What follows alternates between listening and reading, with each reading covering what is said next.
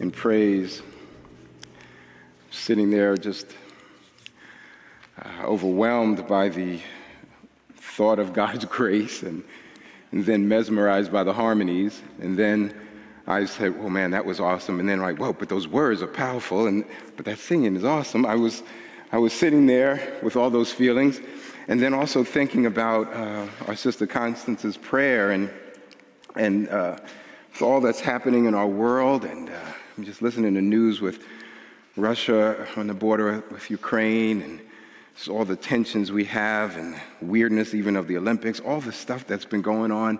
I think, Lord, how dare I think I could just come up here and preach to people when our hearts are so heavy with so much that's going on in the world.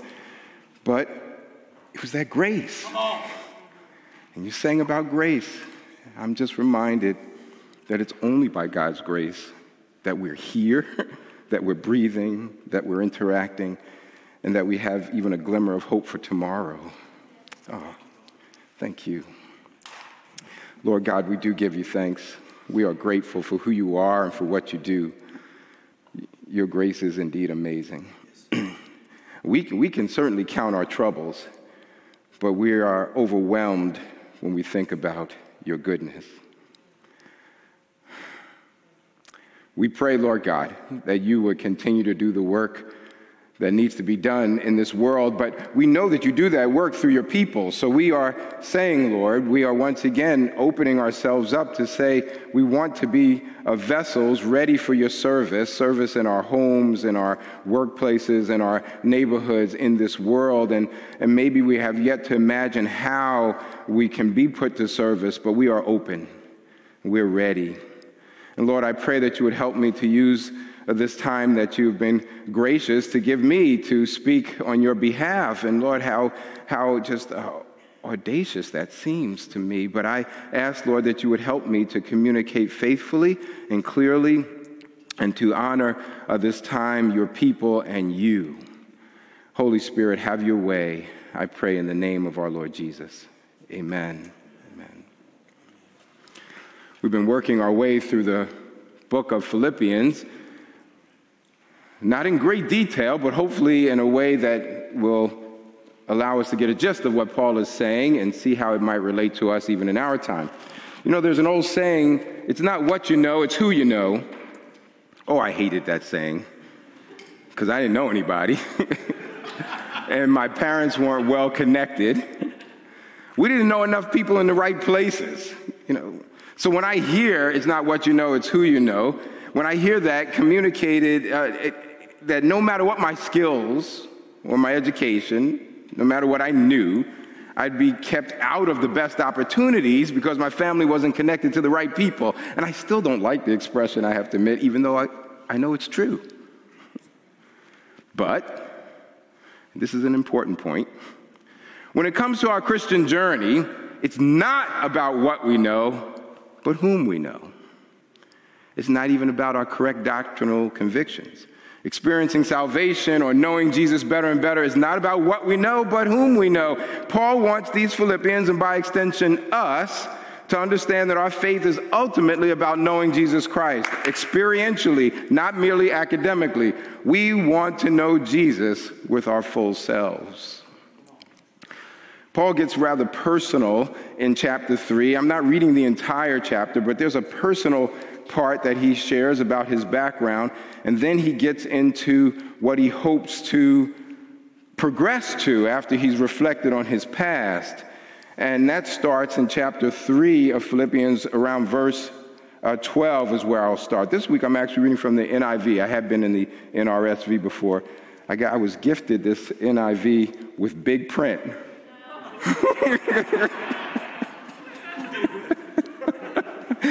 So anyway, enough said. But that's not why I'm using it today. It's just, there was actually some translation things that I preferred. But anyway, 3:12, I'm starting. Not that I have already obtained all this or have already arrived at my goal, but I press on to take hold of that for which Christ Jesus took hold of me. Brothers and sisters, I do not consider myself yet to have taken hold of it, but one thing I do, Forgetting what is behind and straining toward what is ahead, I press on toward the goal to win the prize for which God has called me heavenward in Christ Jesus. All of us, then, who are mature, should take such a view of things. And if on some point you think differently, that too God will make clear to you. Only let us live up to what we have already attained. Join together in following my example, brothers and sisters, and just as you have us as a model, keep your eyes on those who live as we do. For as I have often told you before, and now tell you again even with tears, many live as enemies of the cross of Christ. Their destiny is destruction, their God is their stomach, and their glory is in their shame. Their mind is set on earthly things. But our citizenship is in heaven, and we eagerly await a Savior from there, the Lord Jesus Christ, who, by the power that enables him to bring everything under his control, will transform our lowly bodies so that they will be like his glorious body. Therefore, my brothers and sisters, you whom I love and long for, my joy and crown, stand firm in the Lord in this way, dear friends. Amen. The Lord blesses the reading of his word. This is the word of the Lord. I told you a few verses earlier, Paul had reflected on his personal experience. He talked about all of his accomplishments as a very zealous Pharisee in training. And he, in essence, concludes that part by saying, I traded, my trash, all of that he called garbage, for truth. And here's my new goal, he says.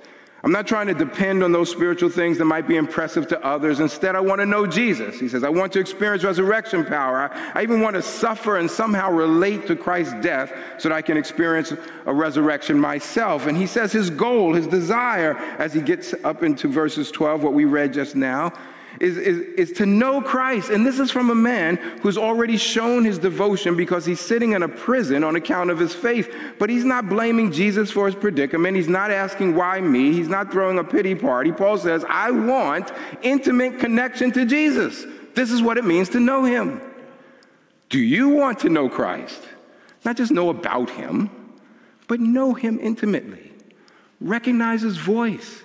Share his mind, to walk and talk with him. Know that he's with you. I believe we all want that. Paul wants to know the Lord and the power that comes through the resurrection of Jesus. There is this Holy Spirit power that's available to us. The same power that raised Christ from the dead, Paul would say, is here for us, the children of God. So we can have this power to live a godly life, a power to trust God in the difficult circumstances, the power to witness of our faith among hostile forces, the power to make it in this world, and actually not just make it, but to leave a legacy for others to follow. There is this resurrection power available to us, and I want us all to know that power, and that's what Paul is getting at. He also wants us to share, he says, in the sufferings of Christ. And that sounds ludicrous, but Paul knows that even through suffering, it won't bring salvation. That was Jesus' suffering. But our suffering even can have a powerful impact on lives, our life and the lives around us. Paul says his goal was this intimate knowledge of Jesus. So today we're going to look at this discussion of Christian maturity, this goal of knowing Christ. And the main point today is being together in one spirit is like running a race. It's like running a race. Now, I hadn't thought about it till a little while ago when we were singing, and I said, there's some personal things I'm going to say in this sermon, and I said, there was a lot of personal stuff Paul says in Philippians 3. So maybe that was what prompted me at some point, was thinking all his personal reflection. But this Black History Month affords me the opportunity to talk about some personal Black history. So about 10 years ago, Susan's father, Benjamin Franklin Steele, he passed away a few days before his 90th birthday. So when I think about my father-in-law's life, I have to think about the changes that he experienced as an African-American from the rural South. So Mr. Steele quit school to pick cotton as he grew up in the Mississippi Delta. I don't know how many children today can even think or imagine what it's like to pick cotton out in the sun. So my father-in-law was a child during the Great Depression, as was his wife, and also my parents. The economy has been tough in recent decades, but people during the Great Depression had it worse. I think that's why Susan and I still to this day can hardly throw away stuff, because we didn't see our parents throwing away anything. Folks who grew up in the Great Depression, they held on to everything. But especially black people, Asian people, other immigrants had horrible time during the Great Depression. So Susan's father and my father, as young men, they entered a segregated army with the expectation that fighting for Uncle Sam would lead to some changes back at home. I have some old pictures just to show you. So the one on the left is Susan's father, Benjamin Franklin Steele. I don't have very many pictures of my father, but that's Thomas Oscar Edwards on the right. But after their times for my dad in Europe, Susan's dad in Japan, they returned home to a segregated America. So opportunities for black men were hard to come by. Susan's father became a tailor, trained at Tuskegee. My dad never got to finish college, went to work as a clerk at the post office. So these men and their wives, our mothers, endured poverty, a world war, racism in a variety of forms, and a host of personal struggles. They lived through the Civil Rights era and managed to see most of their children go to college and have better opportunities in life than they had. Susan's father outlived his wife, outlived my parents. He lived long enough to see a black man take the oath of office as president of the United States, even though in 2008, Mr. Steele really did not believe that Senator Obama would get elected. And one, I think a lot of people didn't think that was going to happen. One thing that I find remarkable is that faith in Jesus, even if unsophisticated and unrefined, rested in Benjamin Franklin Steele and Billie Jean Looper and his wife, Louetta Glenn, my mother, Thomas Oscar Edwards, my father. These people and countless others like them trusted God for years of their lives when they could not be sure that things would ever change. And they lived their lives in this ambiguous world without being consumed by the bitterness and hatred. In essence, they had hope. Maybe this is the same for your parents or grandparents, especially immigrants who put up with more injustice than we can imagine, who hustled, who struggled just to make it to a place where their offspring could have a better life. Those kinds of people have real faith. They have the kind of faith that understands that life is not always easy, but it's worth it to persevere. They're not quitters. They are tenacious people who put up with a lot of junk for a lot of years, and sometimes all they could do was pray. They prayed that God would make a way out of no way. They prayed that the Lord would guide their feet while they ran this Christian race. They recognize that this life is a race, and perhaps you've heard that said many times. Maybe you have come to know that the Christian life is a race, and you found out the race is not a sprint, it's a marathon. And you found out that this is a long adventure. It's an epic journey, not a quick run to the corner store. And even though the times have changed and some of our challenges are different, we are still running a marathon. We still need to have a long view of this Christian life and not the short view that some preachers go for. Some people want you to just focus on short-term experiences that might give you goosebumps or some emotional high. But no high lasts forever. It only sets you up for another fix. Sadly, there are Christians who function like that, hunting around for another high and frustrated when they can't get it. In the meantime, they have not nurtured their faith. They don't know how to read or understand their Bible. They've not nurtured a prayer life. They don't know how to talk to and listen to God.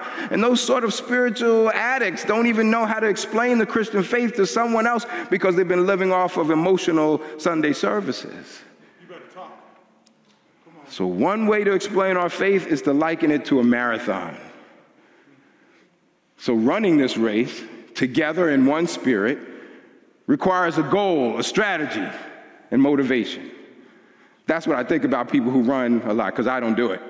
I mean, I do my little quick thing in the gym, because I got to get my heart rate up. I lift a lot, and I probably shouldn't be lifting as much as I do now as I'm getting older. But marathons, those people are a little crazy. But I know that it's done, and I know some of y'all do it, so I respect that. In fact, I stand in awe of it. But there's a goal, there's a strategy, and there's some motivation. What's our goal? The Apostle Paul confesses here in verse 12 that he has not yet attained his goal. which is the fullest knowledge of Jesus that he could have and all that goes with it. He wants to be closer to Jesus. He wants to be as close to the Lord as possible in his life. He knows that there will be a resurrection. He says it again in verse 21. There will be a final day when we will know fully, even as we are fully known. But in the meantime, this humble servant of the Lord, even though he was a great apostle, recognized that he was not yet at the point of full knowledge of Christ. Earlier in this letter, he said to live is Christ, to die is gain. While Paul is alive, he wants to be as intimately connected to Christ as possible. And I hasten to point out that this knowledge of Christ is not primarily cognitive. It's partly that, but knowledge should be both intellectual and also experiential. I started my PhD studies at a time when relatively few African Americans had doctorates in the field of biblical studies. There was this newspaper article that came out even around the time. Someone from my church brought it to my attention. And I wasn't blessed with the resources to work on the degree full time.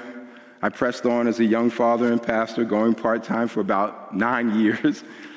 And when I passed the oral defense of my doctoral dissertation, the dean congratulated me, and he said I was the first African American to earn the PhD in Bible from the Catholic University of America.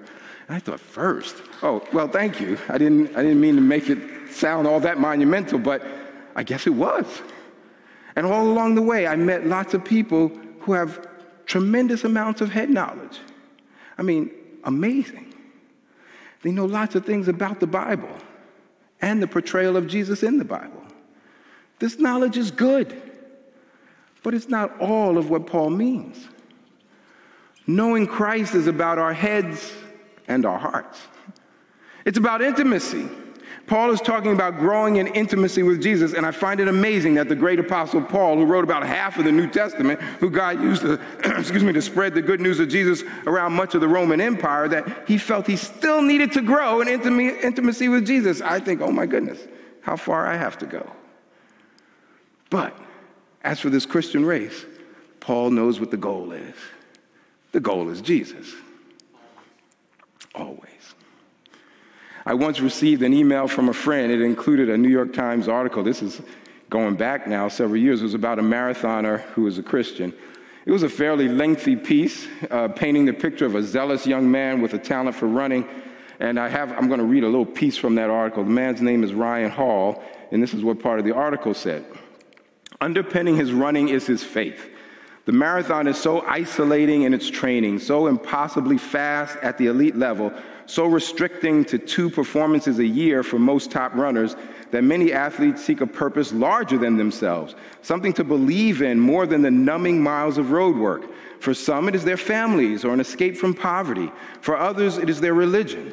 If you run without any reason, you are just chasing the wind, said Wesley Korir, the reigning Boston Marathon champion from Kenya. During the 2011 Chicago Marathon, Hall began singing praise to the Lord. Freestyling, he called it. Korir joined in. Come, Lord Jesus, come, the 2 runners sang as they ran. Come, Holy Spirit, come. After finishing second at the 2011 United States Half Marathon Championships, Hall went to drug testing, a standard procedure. Asked on a form to list his coach, he wrote, God. You have to list the name of a real person, a doping official said. He is a real person, Hall responded. Well, some of you are distance runners, and pardon my earlier joking about your mind to do that. I just don't have it in me, although I have tried at times. So unlike me, you understand what it means to run with a goal like these marathoners in the article.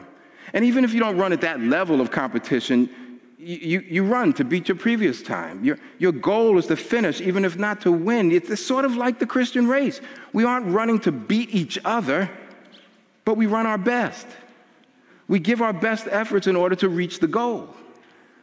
Now, I understand runners have a strategy when they're racing. They pace themselves. They know how to handle different terrain, how to pay attention to their bodies. And we know that for all of us, the goal is perfect knowledge of our Lord and Savior, Jesus Christ. But what is our strategy for running the race? Paul gets at that as well.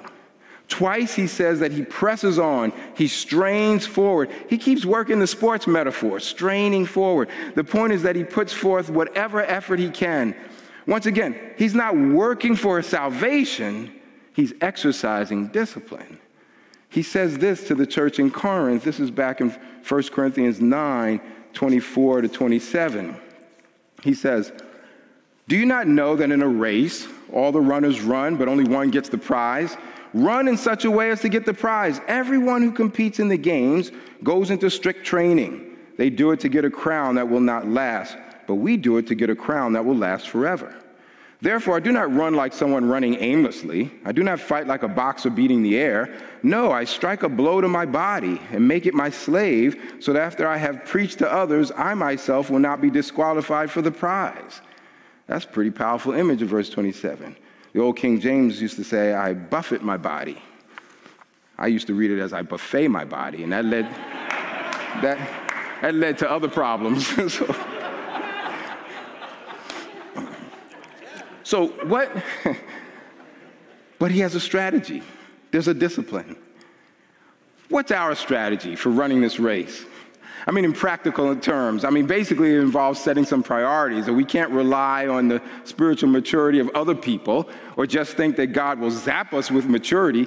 We become mature through our experiences. Amen. So we think about our priorities. Do you make time to read and study the scriptures, especially with other people? Is prayer part of a lifestyle or just reserved for Sundays and emergencies?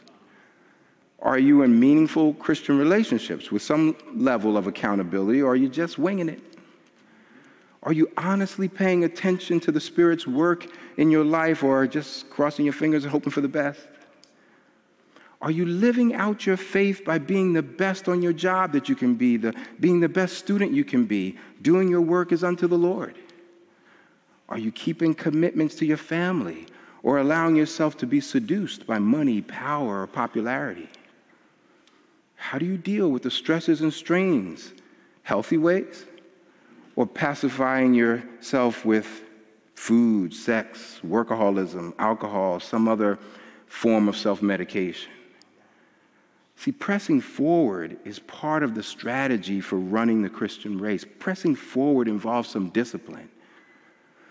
Another part of the strategy relates to putting the past into perspective. Verse 13 says, "Forgetting those things which are behind." Now that word there, forgetting, I feel it could be more accurately translated disregarding those things. See, the reason I say this is that we think forgetting means having something slip from our minds, intentionally or unintentionally. Forgetting a phone number or forgetting where we left our keys. These might be unintentional acts of forgetfulness. But we intentionally try to forget some other things, negative experiences. We try to block some things out of our minds, hope that nothing will trigger a memory of them. But that's not how the Bible speaks of forgetting or remembering.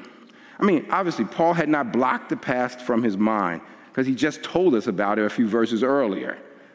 When the Bible speaks of us or God forgetting or remembering, it means making a conscious effort to act or not act.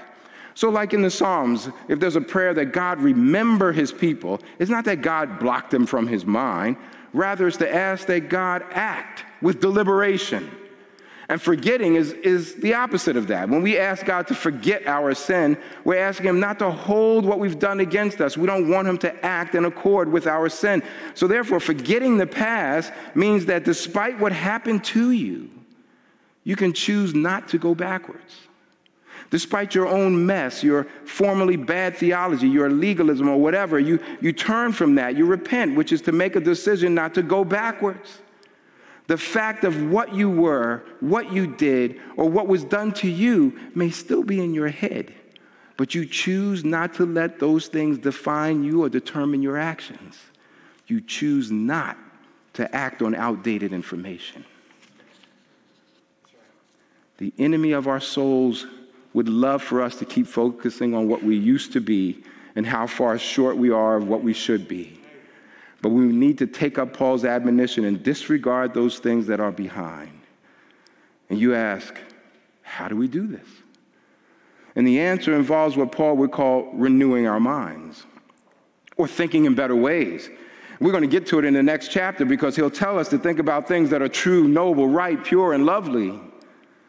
And when someone goes through recovery, they don't go back to those places that tempted them or hang around the people that dragged them down. They develop new habits, new acquaintances, new patterns, and we do the same.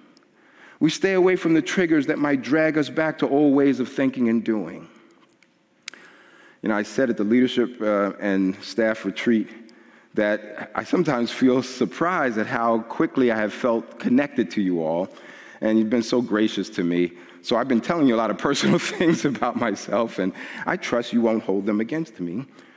And I have a particular problem I'll share with you. It's one of the personal issues that I'm always working on. Because of the experiences of my childhood in church and at home, I often find myself struggling to believe that I'm worthy of anything good. And I have difficulty when people give me compliments. I often don't know how to handle them, and I deflect them. I often will change the subject, and I know this about me. Well, I had it pointed out about me. I now give concerted effort to addressing those negative thoughts when they come up. So I work on choosing to disregard the messages from the devil or from my wounded psyche, to rebuke those words, confess God's truth. See, doing that is part of what Paul means here. We forget, that is, we deliberately reject and counteract our old natures, and we graciously accept the truth that God has given us new natures by his Spirit. If anyone is in Christ, that one is a new creation. The old has passed away, the new has come. You've probably noticed that the Apostle Paul was familiar with sports. He keeps making little metaphors and references to athletic competition. I don't know what he would think of modern-day Olympic Games. There's probably a lot of fanfare. I don't know what they did back in ancient Greece or Rome. I haven't studied that area particularly. But he does emphasize discipline and focus. But he's referring to our spiritual lives when he talks about racing and even boxing. And one thing about sports that we don't always appreciate is the practice that's needed before the actual event. Any of us who ever play sports, we know how important practice can be, but it feels like a drag. We're talking about practice? Y'all know what I'm talking about. But, when I was at Trinity Seminary, toward the end of my time there, they had built a new sports complex and named it for the then president, Ken Meyer, the Ken Meyer Sports Complex. So this was in the late 80s. So we, seminary students, we were excited. We'd go down there and, I'd be lifting weights. Everything was all new. It was really kind of fun. And the new football coach for the college, Leslie Frazier, played for the Bears here, was the new football coach for Trinity College, first year they ever had football. This was 1988. Oh, my goodness. It was a long time ago, now I think about it. Well, a bunch of us was playing pickup basketball. And I am not a good basketball player, and I don't mind saying it. I've always said it. But I am not anything if not adventurous. So I'll play if you pick me on your team. So we were playing a full court game, excited about this new gym. And I remember I managed to steal a ball. There was a fast break, and nobody bothered to chase me. Even though I'm not a good player, I was relatively quick. So I'm going down court, but then I hear these feet pitter-patter, pitter-patter. It was Coach Frazier. He was in the game, and he did not hesitate to chase me down. And while I tried to get my layup, he swatted that out. He was a good athlete. And after the game, he said, "Hey, Dennis," he said, "do you think some of the seminary guys would want to scrimmage the football team?" I said, "With pads on?" I said, "We get to hit people?" I said, "Yeah," because I was 28. I wasn't thinking straight. but he said, "We'll get you the equipment and you guys got some practice time." We had just like 2 weeks to practice. And no special teams, of course, that would be really crazy. But they hired refs, they had college students out there, and we actually looked good for like the first 5 minutes. We scored. There was a guy at the seminary that I had known back in college who wrestled at my college. And the two of us, we were holding it down at the beginning. And then it's like, everything fell apart, as you can imagine. I went to the emergency room with a messed up ankle. And when I got there were like 3 other guys in there. The next day I come back to campus with an air cast, and one of my professors at the time, Scott McKnight, who some of you know because he was at North Park after Trinity, he looked at me and he shook his head and he said, "Why did you guys do that?" I said, "But we got to put the pads on again." He was like, some guys will understand what I mean. It was something about that. Well, okay, that was 1988. Fast forward, years later, it's 2012, and there's a guy working with the Minnesota Vikings that I knew in college who had worked with Christian athletes. And he asked me to come and speak at a chapel service. Well, the head coach at the time was Leslie Frazier. So I told Coach Frazier about this. I told the group about this event, and he was cracking up. He said, I didn't think anybody around who remembered that. I said, oh, yeah, I remember. I had, bad ankle to kind of prove it, but it was a lot of fun. But my point is that those kids who wanted to play, they had a whole season of no games. So here they were just training, no opportunity to compete.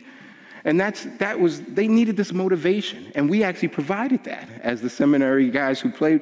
We helped them, at least for that time, to get some motivation. Well, what we're getting back here is Paul wants us to have some motivation to run our marathon. And he'll give examples, both positive and negative. He offers himself as a positive example. He says, look, I'm on this journey to ultimate intimate knowledge of Christ.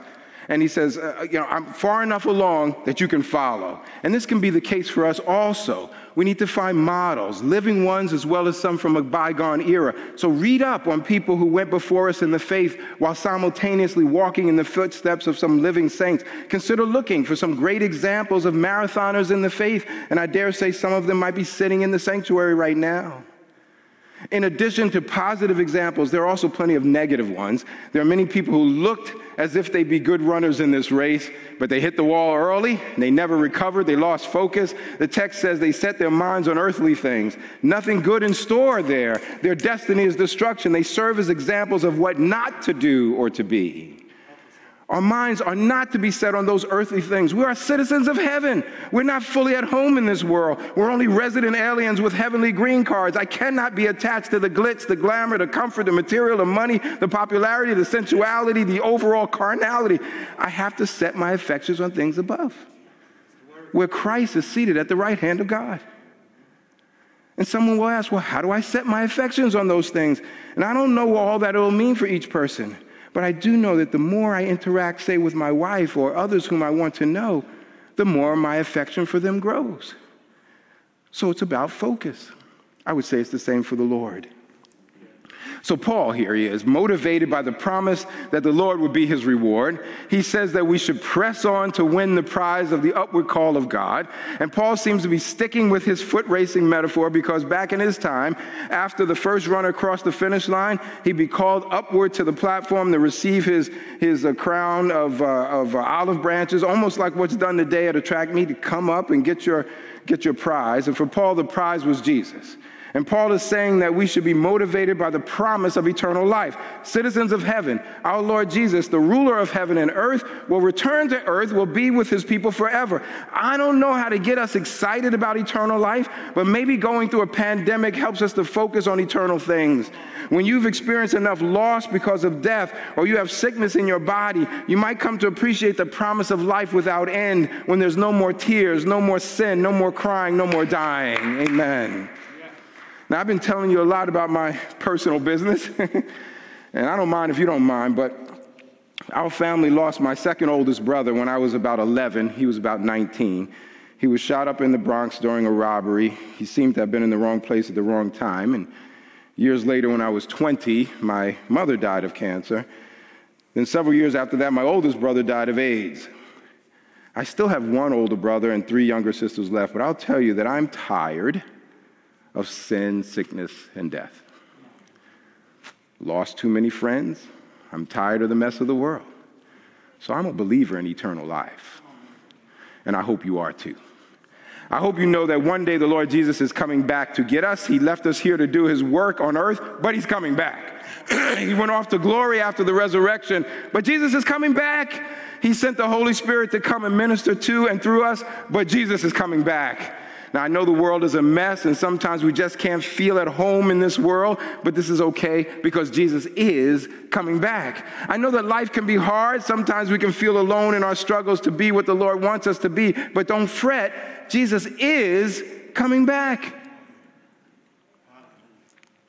Now, I know we're not like a shouting amen kind of church, but I love you, my brother. But you know, when somebody says Jesus is coming back, that's basic good theology. It's okay to say amen. Amen. Now, I don't mean to have an escapist mindset. I don't mean that.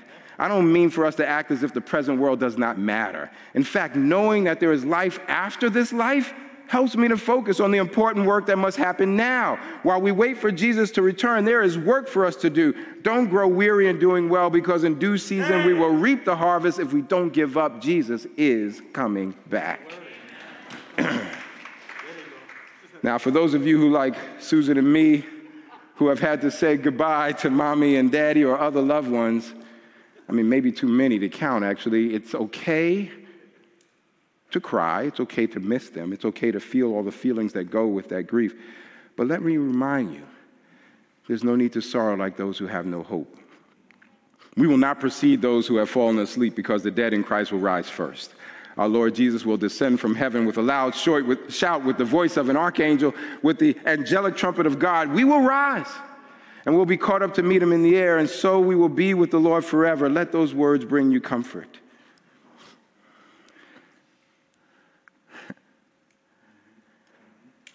I preached my own father's funeral, and I think I was reflecting on this because he passed away on Valentine's Day several years ago. And so I had been reflecting all week thinking about that. But one of the songs we sang said, one day, I'm going where Jesus is. One day,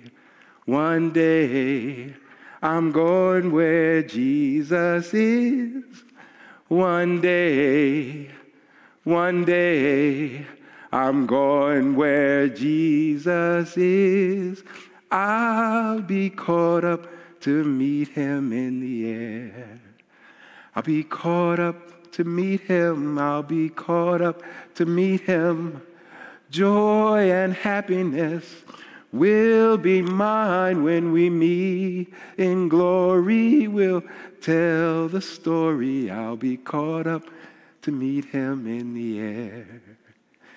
We got some old-timey songs, I know, but they meant something for us.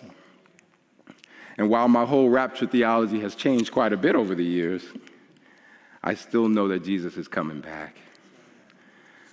So I ask him to guide my feet while I run this Christian race. And sisters and brothers, I want to encourage you to run the race. We're not running against each other. We're running with each other. Hold on.